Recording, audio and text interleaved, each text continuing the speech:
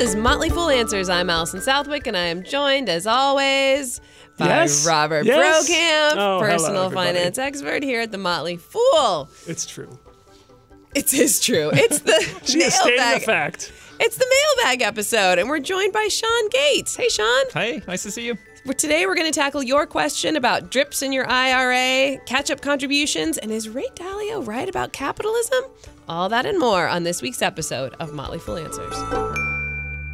It's the mailbag episode. We don't know if you like it or not, but we do it every month. Okay. Woo! I don't know, trying to liven it up. You were saying, bro, that at the beginning of the show, before we started taping here, that you weren't sure if our listeners love the mailbag or not. Yes, I'm never sure, but partially because I do feel like we address common questions commonly. As we get often the same questions. But that said, people say some awfully nice things in the emails they send us, and it makes me feel pretty good. Yeah. So, all right. Well, you can send us your feedback on if you like the mailbag episodes or not. Don't know that'll change anything, but let's get into it, shall we, Sean? Let's do it. Should we remind everyone who Sean is, by the way?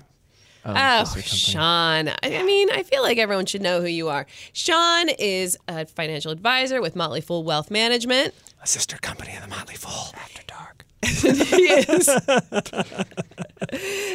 And he is kind enough to come on the show and help answer your questions. So thanks, man. Yeah, happy to be here. All right. Now can we get into it, bro? Yes, we can go now. As if they don't know who Sean is. He's only been on the show like a million times. A million. Last time was February, though, so it's been a while. Oh, wait, like a whole year? Almost a year. Wow. Where he talked about how much he loves marriage. That can't be right. Really? It's been a while. They have so. me trapped in the basement. Yes. Locked up pretty hard. Yeah, it smells like it. Let's just get into it, shall we? The first question comes from Steven. In one of your mailbag podcasts, you mentioned contributing after-tax dollars to a 401k to allow tax-free accrual in excess of the traditional Roth $19,500 limit. The 401k through my employer allows this type of contribution and also allows immediate conversion of after-tax contributions to Roth. Is my understanding correct that I will not need to pay taxes on these Roth funds or gains in retirement, and that I can roll them into a Roth IRA in the future if I leave my current employer? This seems too good to be true. Is there a catch that I'm missing? Finally, are there additional reporting requirements at tax return time? I'm currently maxing the traditional 401k, contributing to a Roth IRA, and then saving in a taxable brokerage account. I'm considering directing some money into the after-tax 401k instead of the taxable account. Yeah, this is a great question. And actually, another reader, Ian, who works at Google, basically has the answer. So Ian said, the standard 401k elective deferral limit is for 2020 is $19,500. The overall additions to defined contribution plans is $57,000. So you might be like, well, where's the difference? So the difference is you add all these pieces together. So it's $19,500 for your contributions, the employer match, which is additive on top of it. And then there's just this delta between $57,000 and whatever those two previous numbers were. And those you can add to after-tax contributions. You've already paid taxes on it. It's a payroll deduction that goes into the 401k if your 401k allows it. And so it sounds like it does. Google is a very wealthy sort of employee base, and so they also offer it, and they do have a fairly good plan that allows for it. I have a couple of Google clients that I work with to help facilitate this. Ian's from Google, by the way. Ian's from Google. Yes. Sorry if that wasn't clear. Someone else who wrote in and yes, talked about his Ian, plan. the reader. Which I think it's kind of ironic that you still somehow got the answer from Google. Well, You didn't have to Google it, but someone from Google sent you the answer. Well, Not that you didn't already It's know a whole new but thank program you, that Ian. they have. They email you the answers to the questions that they know you're eventually going to ask. Thank you, Ian. Man, Ian, have you been spying on our Yep. email? Like, how did you know? Google knows everything. Wow, amazing. So yeah, and so the key is that once you've contributed the after-tax dollars into the 401k, you have to somehow get it out of the 401k. So your employer plan has to allow for the after-tax contribution type. Many don't. They have to allow you to then move that money out of the account potentially. So they could let you roll it into a Roth IRA within the plan, so basically a Roth 401k, or they will allow you to do in-service distributions of those dollars, the after-tax dollars specifically, out of the plan entirely to a Roth IRA in your name. But there's a timing issue here because after the funds are in there, if they're invested, which they typically default to, there's growth on it. And so if you don't do it immediately, when you make the rollover process occur, you might have to pay taxes on the small amount of growth. So I do this personally, and I'm not great at it. The process within the Motley Fool 401k is not as streamlined as it sounds like some others. And so I have to fill out paperwork. I have to submit it to HR. It takes a while to process, and I ultimately end up paying a small amount of tax on the growth inside of the account. But it is a great way to supercharge a Roth IRA if you make too much or you don't save enough in other areas. And Ian was basically writing in because he was wondering if this is a rare feature to get this. Is it pretty rare, or? It's becoming more common, and I think it depends on the employer's employee base, because a lot of employers don't want to make some employees feel bad, basically, because it requires a substantial amount of money. $57,000 worth of annual contributions is a ton of money. Like, that's some people's whole salary. And so I think if you have a well-to-do employee base, the employer is more likely to offer it. You can always advocate to your employer to open it up. That is not impossible to do.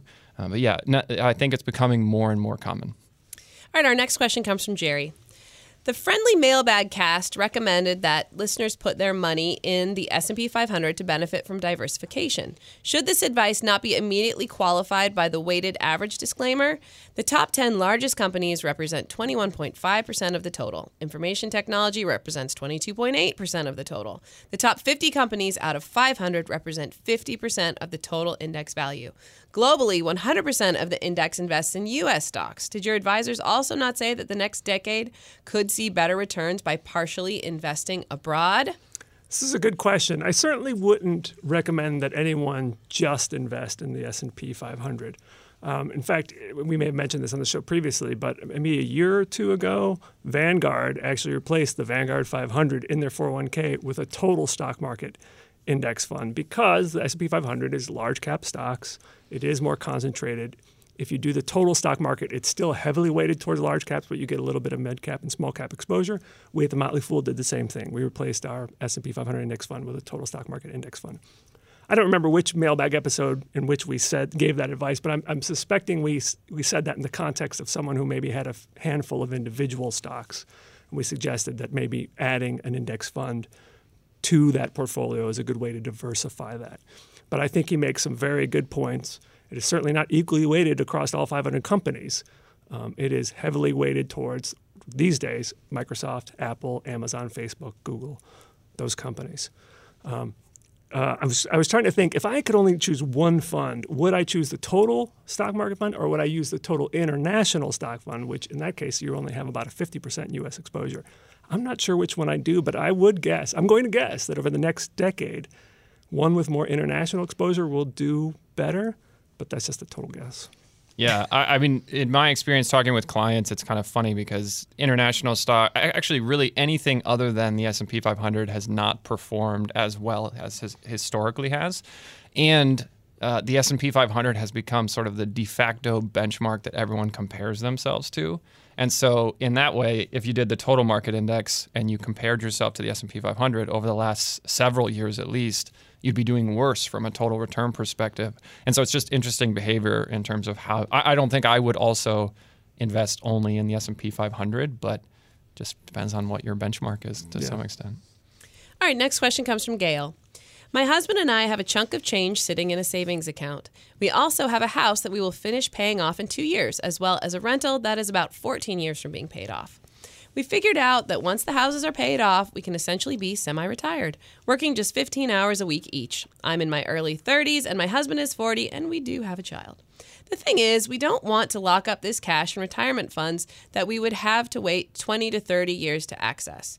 We could pay off a big amount of our rental mortgage and get us that much closer to retiring early. However, the money would earn more in a higher rate savings account, index funds, stocks, REIT funds, etc. We do max out our Roths every year. We just got access to a 401k at work, and I invest most of my side hustle money in stocks that I study to hold.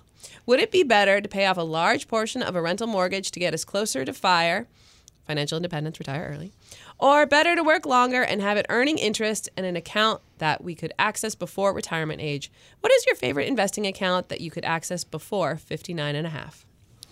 So I'm going to not answer your question. Great. This is why we brought you on. Number 4. Thanks, Gail. Can we go to Ian? Ian, are you? Ian, what do you got? Google, would you please email us the answer?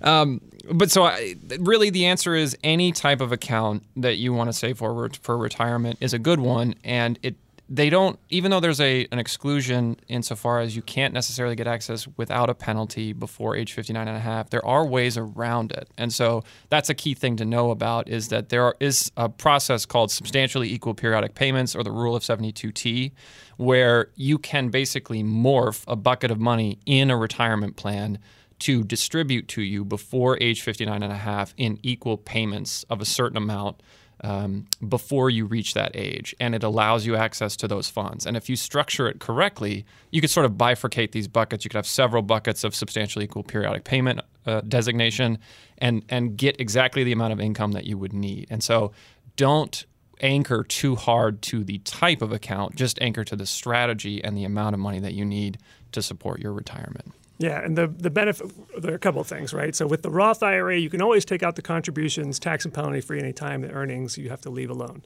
With substantially equal periodic payments, if you file that, depending on the account, you still might owe taxes, but you get around that 10% early distribution penalty. So there are lots of ways around it. In terms of the question of whether you should pay off debt or invest that money, part of it, to me, is risk tolerance. Paying down debt is a guaranteed safe return. Investing that money instead really just will depend on whatever your investments earn over the next 5 to 10 years. So if the stock market tanks, you'll be like, dang, I wish I'd paid off that debt. If the stock market keeps going gangbusters, earning 10, 12% a year, that will have been the better move to make. So partially it depends on how flexible you are with your goal. I've talked before on how I love the idea of retiring mortgage-free, but I don't plan to retire until I'm well into my 60s, so I've got time to do it. If I were trying to do financial independence, retire early, I think I'd feel better retiring in that situation debt-free too, but that's just my own preference. Yeah, and actually one thing that I've done, because I find myself in a similar position with a rental and wanting to fire, is you can still make a large chunk contribution to your mortgage, but then you can recast the mortgage and substantially lower your monthly payment, and then that allows you to take the delta of what you were paying and what you're now paying and dollar cost average into the market. So you're kind of getting a benefit in two ways a little bit. This kind of sounds like it wouldn't hurt for them to maybe have a financial person hold their hand and talk to them through their options. Maybe? Yeah, I mean, you being a financial advisor, I know you're biased, yes. But I mean, the T37 rule, it sounded, or whatever you called it, sounded like a plane from Star Wars, like the T-70 is going. I don't know. It's just I haven't heard you guys talk about this a lot before. So yeah, and like Bro said, you do still owe taxes on it. So whether or not you have to structure your income in a way to tend to your tax bracket over many years. So yes, I would agree that long-term planning in this way, it's great to talk to someone who can custom tailor the solutions to you. But yeah, I'm biased. Yeah, you don't have to go to Sean. You can go to someone else. Yeah, or Google. Or Ian. See what Just Ian's call up up Ian. to. See what Ian's up to. I don't know. All right, our next question comes from Jamal. I read that it's a good idea to keep DRIPs, dividend reinvestment plans, in an IRA. Do you agree? And if so, how do I transfer my stocks to my IRA account without stopping anything? Yeah, generally speaking, right, when you have a stock that's paying a dividend, you have to pay taxes on that dividend each and every year if it's in a taxable brokerage account. Even if you're reinvesting the dividend, you still owe taxes on it. So while you're saving for retirement, it's probably better to keep dividend-paying stocks, especially higher yielder ones, in an IRA. That said, you can only put cash in an IRA. You cannot transfer stocks into an IRA. So if you were going to do this, you would have to sell these stocks, put the cash in the IRA, and then buy that. It could be a bit of a tax hassle. Well, it depends, though, on how young you are. It might be better to bite the tax bullet today, get that money in the IRA. So that might also be a question for maybe a tax person or something like to look into. Interestingly, you can take stocks out of an IRA. So when you're retired and you're taking money, you don't have to take cash. You can have the stocks taken out. I don't know why they allow that, but only cash go in. But that's the way it is. Next question comes from Andrew. I saw a tweet from Michael Policar that said, 1, max the match. 2, max the HSA. 3, max the Roth. 4, max the 401k. I had never thought before about maxing out my HSA before contributing to a Roth IRA or going above my employer match. In fact, I didn't start contributing to my HSA at all until last year when I had some medical needs, since I'm 33 and haven't had any serious health issues. But it got me thinking, should people max out their HSA before contributing to their IRA or even going above their 401k match? It's a good question. And I'm not going to be so bold as to give a rank order of which strategy is correct all across all cases, but the HSA is a very powerful account, especially given the likely fact that everyone has medical expenses that they will need to account for over many years. And so given the fact that you get an upfront deduction on your taxes for your contributions, given the fact that it grows tax-free, and given the fact that you can remove the funds tax-free if used to purchase medical expenses, that triple tax benefit is hard to beat. And so it's a very powerful account. I would rank it right up there. I don't know that I would rank it above getting a match because that's also free money that compounds quickly. And the dollar limits inside the HSA are relatively small. And so it's hard to get that account to get real juiced up quickly. But I would rank it quite high. Yeah, I would agree with that.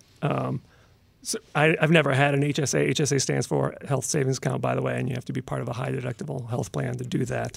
Yep. But otherwise, the order is what I did for many years. I reached the match with the full, then went to a Roth IRA, and then if I had money left over, did the rest in the 401k. And I think that makes a lot of sense. Yeah. But we don't even have an HSA option, so we don't even worry about that. We do. We do have an HSA? Yeah, we do. Oh. Yeah, as of maybe 2 or 3 years ago. Oh, really? Yeah, so so you have to opt into the high deductible health insurance plan. It's scarier though. So that it's what you could deem a riskier type of health insurance. It doesn't cover everything fully like the other more robust plan. But with that risk comes potentially higher reward. In fact, when I make the contributions to my HSA, even if I have medical expenses, I don't use the funds in the HSA because I want them to sit there and compound. So I'll just pay out of pocket for the medical expenses and let the HSA funds compound. All right, next question comes from Cameron. Are there any tax-advantaged retirement plans for people on disability? I have a friend who is 30 and collects from a long-term disability policy, not Social Security. So to contribute to an IRA, you have to have earned income. So the first question is, do the payments from this long-term disability policy count as earned income? And the answer is, it depends. And your friend will know if she or he received a Form W-2 at the end of the year and Box 1 has an amount in there. That is counted as earned income, and then that means you have that much earned income that you can contribute to the IRA. Social Security disability benefits do not count as earned income.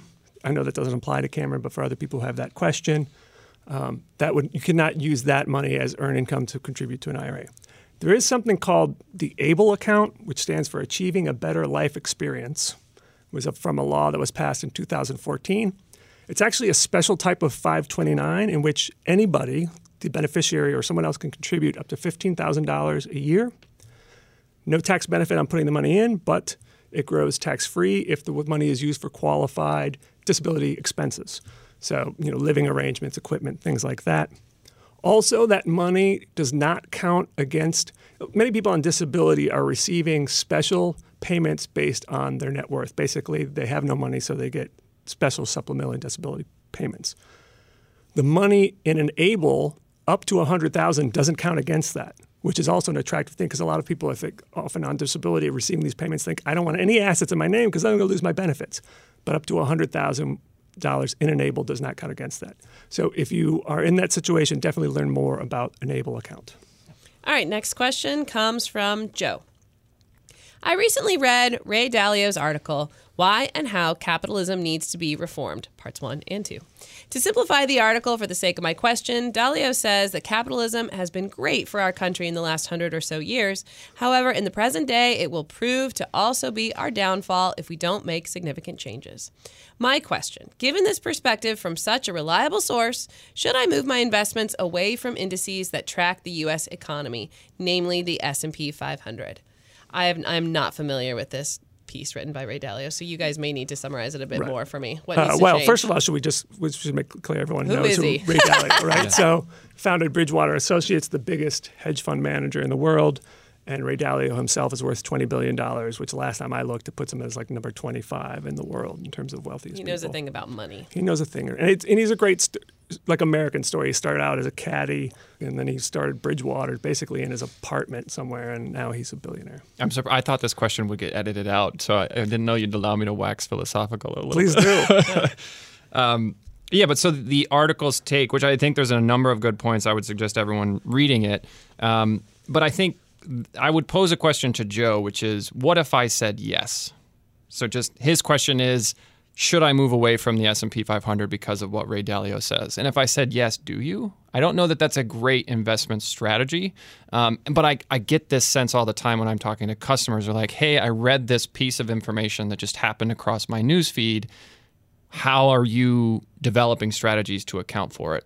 And by and large, it's a very dangerous way to guide your investing philosophy. I mean, capitalism has gotten the U.S. where it is. It's very likely to get us out of whatever predicaments that we find ourselves in. It is the core engine of why earnings growth occurs. And so I don't think you should move away from the S&P 500, and I think you should really question how you're thinking about your investing strategy fundamentally, who you're taking guidance from to get there. So I did not. I read this particular piece as well as several other pieces. Interestingly, he blogs on LinkedIn. Like I don't know how many people do that, but they do, and they're very long. I did not read this recently, so I'm probably going to mix up a lot of what he's saying.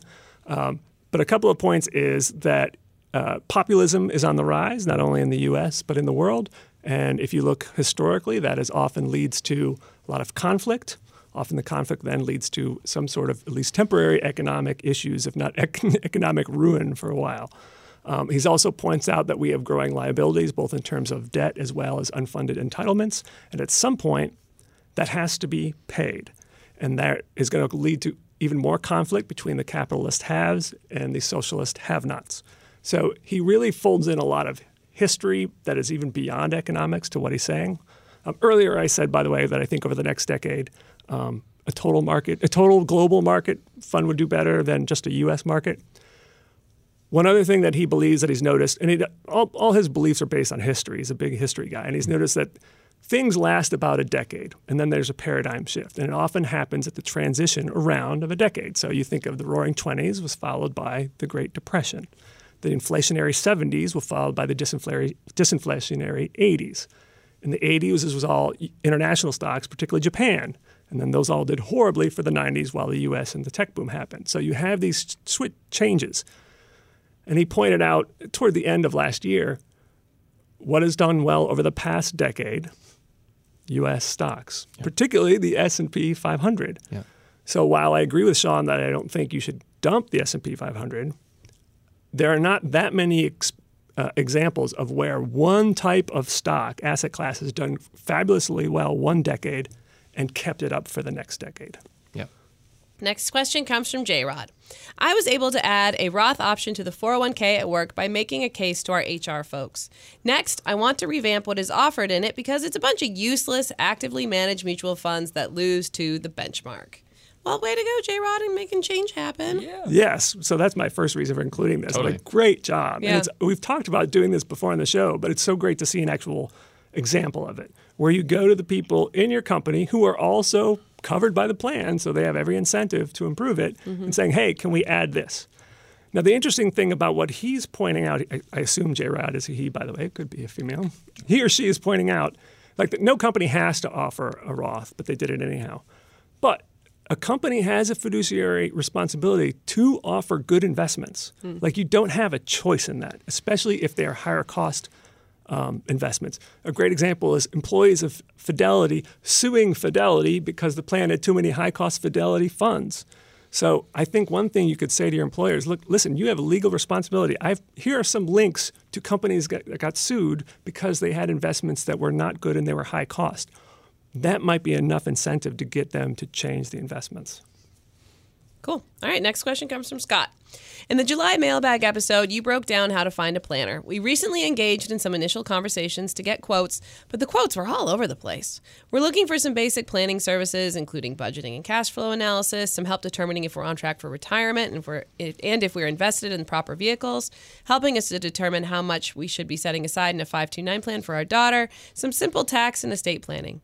At this time, we weren't interested in having anyone manage our money for us. We met with 3 fee-only planners and received quotes for $3,200, $5,000, and $10,000. We thought the $10,000 quote was egregious. How should we go about assessing these quotes and making a decision?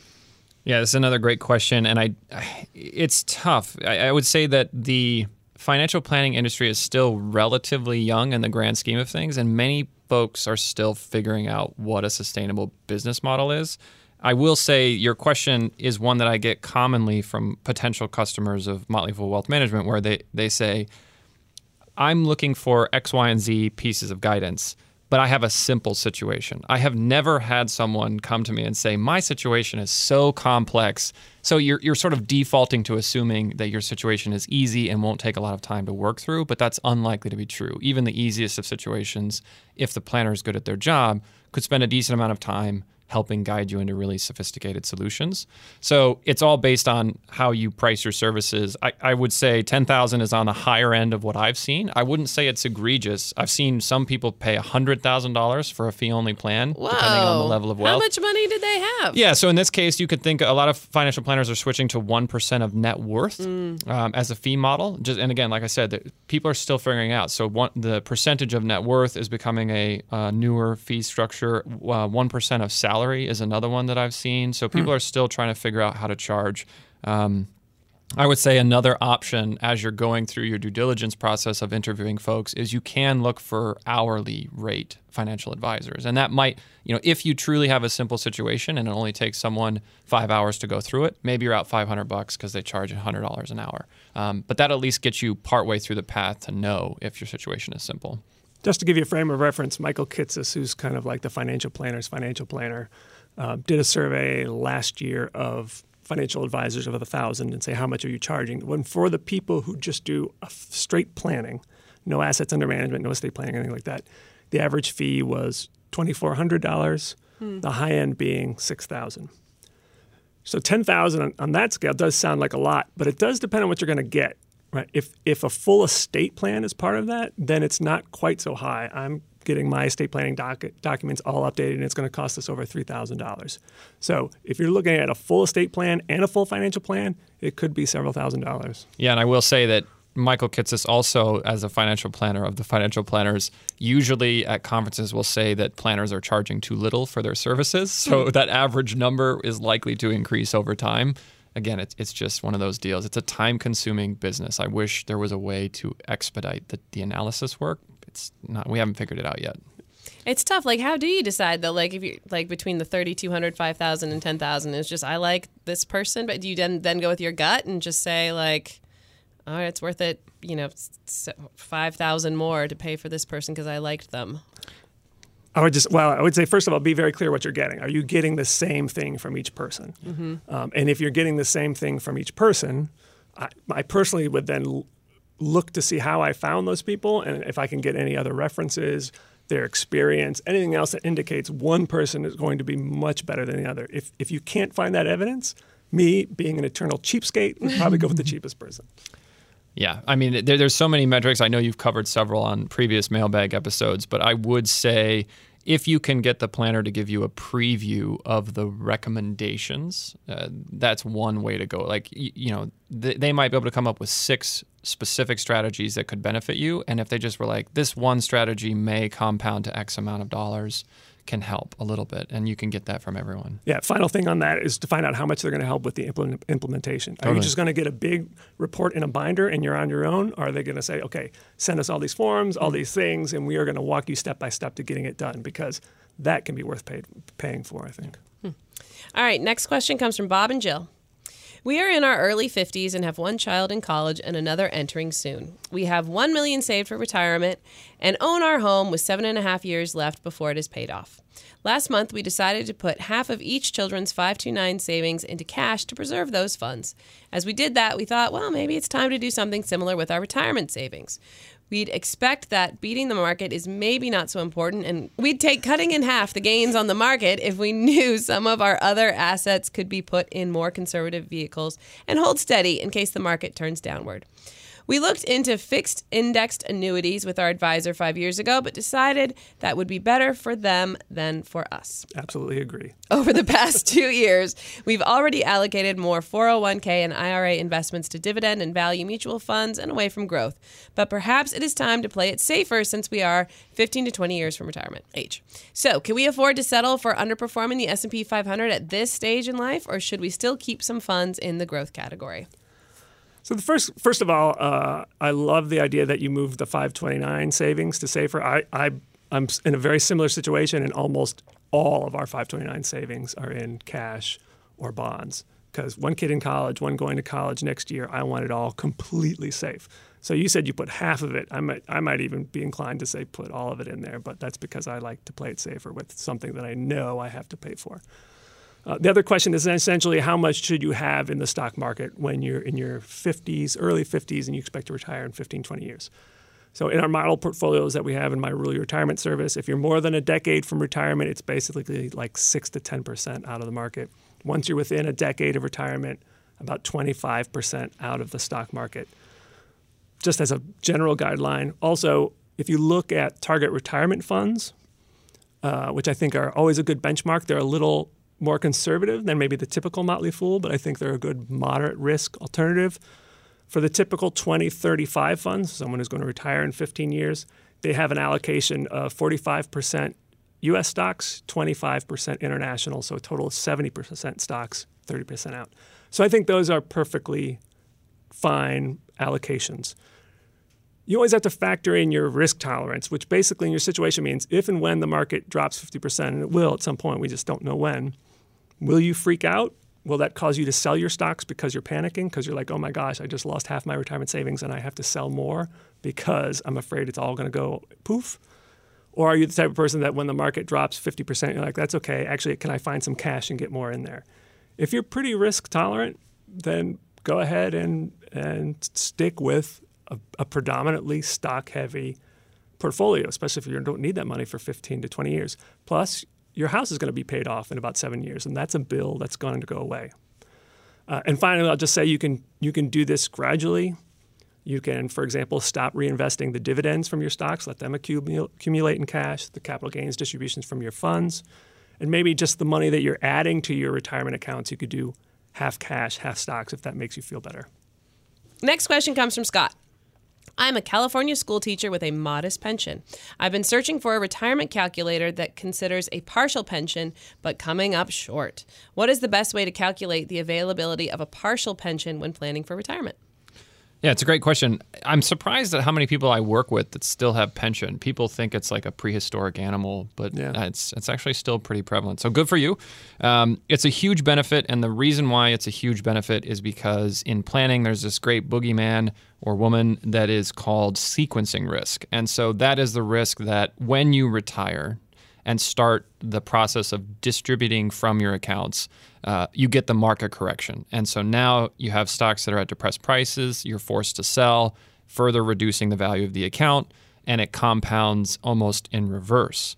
And so with a pension, you have a steady income, which reduces the amount of money that you have to support yourself on from your investment assets. And so you, as Bro alluded to on a previous question, you have the flexibility to decide whether you want to be more aggressive because you have a fixed reserve of income coming in, or maybe you use that to decide that you want to be more conservative because you have the money taken care of. So it's based on your risk tolerance and specifically how much money you need to utilize from your portfolio over the next 3, 4, 5 years. But I think you should definitely include that. Maybe, I think Bro has mentioned this several times, but you could also use it to back into it being a portion of your bond portfolio and then remove that from the equation.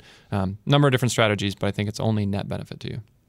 As for asking about a specific retirement calculator, I don't have that yet, although I'm now currently working on a project where I'm looking at available retirement calculators, so stay tuned. Nice. I'm sure we'll talk about it eventually. All right, next question comes from Eric.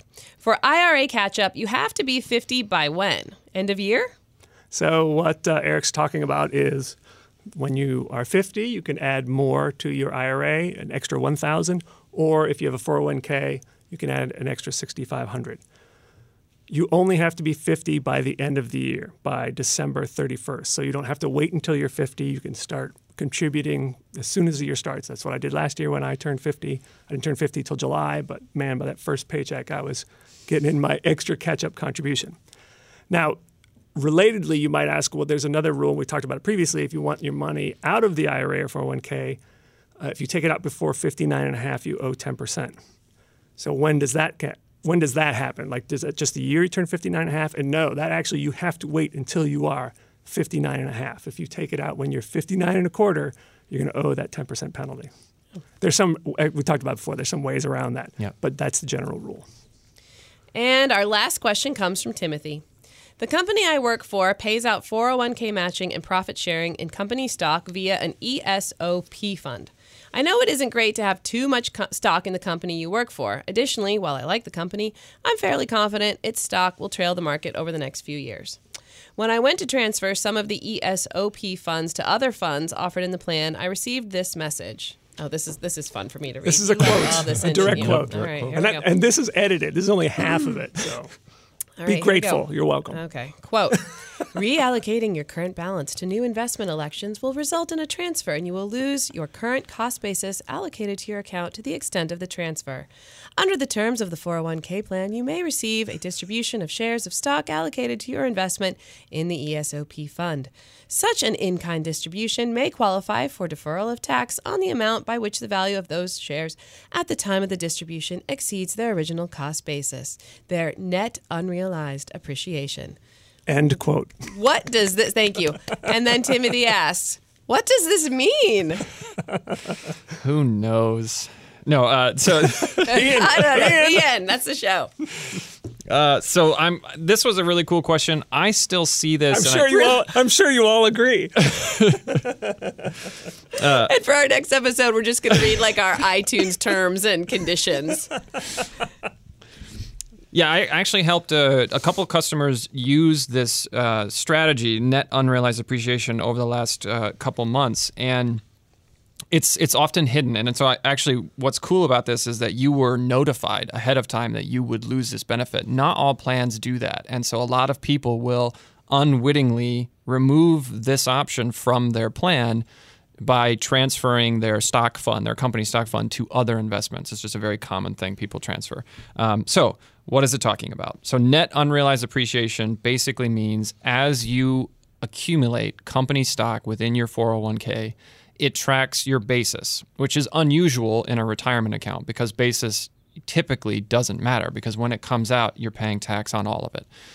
But with the case of company stock specifically, it allows you to pull out when you retire the basis of the stock. And actually, it doesn't even have to be when you retire necessarily, but it allows you to pull out the cost basis of the shares of the stock, pay tax on that value, and then defer the gains until you decide to sell them at a future date. And so, as an example, say you have $250,000 worth of Lockheed Martin stock. You work for Lockheed Martin, but over time, your basis in the $250,000 is $10,000. The net unrealized appreciation is the $240,000 gain of that Lockheed Martin stock. So when you take it out, you pay tax on $10,000 and you defer the gain on the $240,000. It's a great way to get a large value in pre-tax assets out of the account without having to pay a substantial amount of tax on it.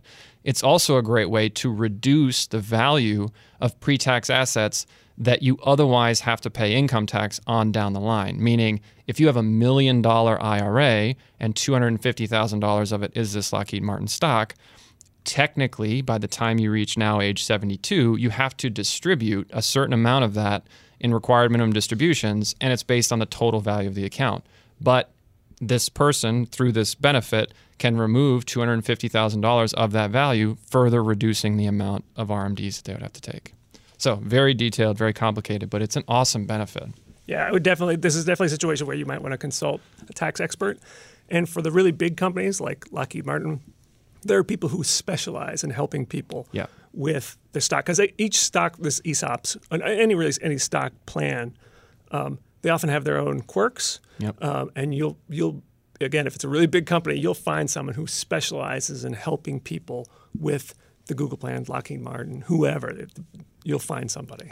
Although I will say that in my experience, these people don't always exist. I think you're right that there will be people that you can try and find, but the plan administrator themselves often doesn't know horseshoes from hand grenade. Like they are often confused by this, and I will be on the phone with the client and the plan administrator saying, no, this is how you have to issue the check in this way. And so, yeah, it's a super complicated strategy, very beneficial. So always pay attention. And the other thing that you note here is that the company stock can take the form of many different things. So it could be a stock fund, which is like a private fund that just tracks the value of the stock. It could be actual shares of the stock. So just a number of things to pay attention to. Yep. All right. Well, that's it for the questions. It's time to head to my part of the mailbag. Well, bro, let's head to my part of the mailbag where people say nice things or just don't have questions to ask. My favorite part of the mailbag. Is it? Because you don't have to do anything? I do all the talking? And I love the postcards. I love the postcards. Oh, yeah. We'll get to the postcards eventually. But first we have, we got a message from Benjamin. He signed it arbitrarily. He was kind of bummed when we talked about the episode where people bought things and they thought they were going to be buy the quiz with Diana. He was sad that the pictures taken by Earl weren't worth as much as the Ansel Adams pictures. And so I'm bummed too. You can go check out Earl's pictures. They were just as nice as Ansel Adams pictures. And also, he was one of the people screaming, "I know Silver Dollar City." Jeff Haslow also came up to me today at work and he's like, "I know Silver Dollar City." I'm like, "What?" Anyway, okay. Also got a nice message from Calvin in Iowa. He says, "I've been watching Nightly Business Report on PBS since I was 7 years old in the 80s. My master plan eventually became, in part, to crowdsource experts from the show on their suggested stocks from this show as a starting point to research, and then I would buy and hold both at the right time. I started down the path in mid 2018, I guess, worth promising results. Then they canceled the show, frowny face. So the lesson I take away is not to take 30 years to enact a plan." That's true. That's a good very lesson. True. Yeah. All right, let's head to the postcards. I'm kind of jealous of Sean, who sent a card Bora Boringly from French Polynesia. There you go. Oh, man, that's pretty. Isn't that gorgeous? Also making me jealous is Steve, who sent a couple cards from the big island of Hawaii. Yay. So nice.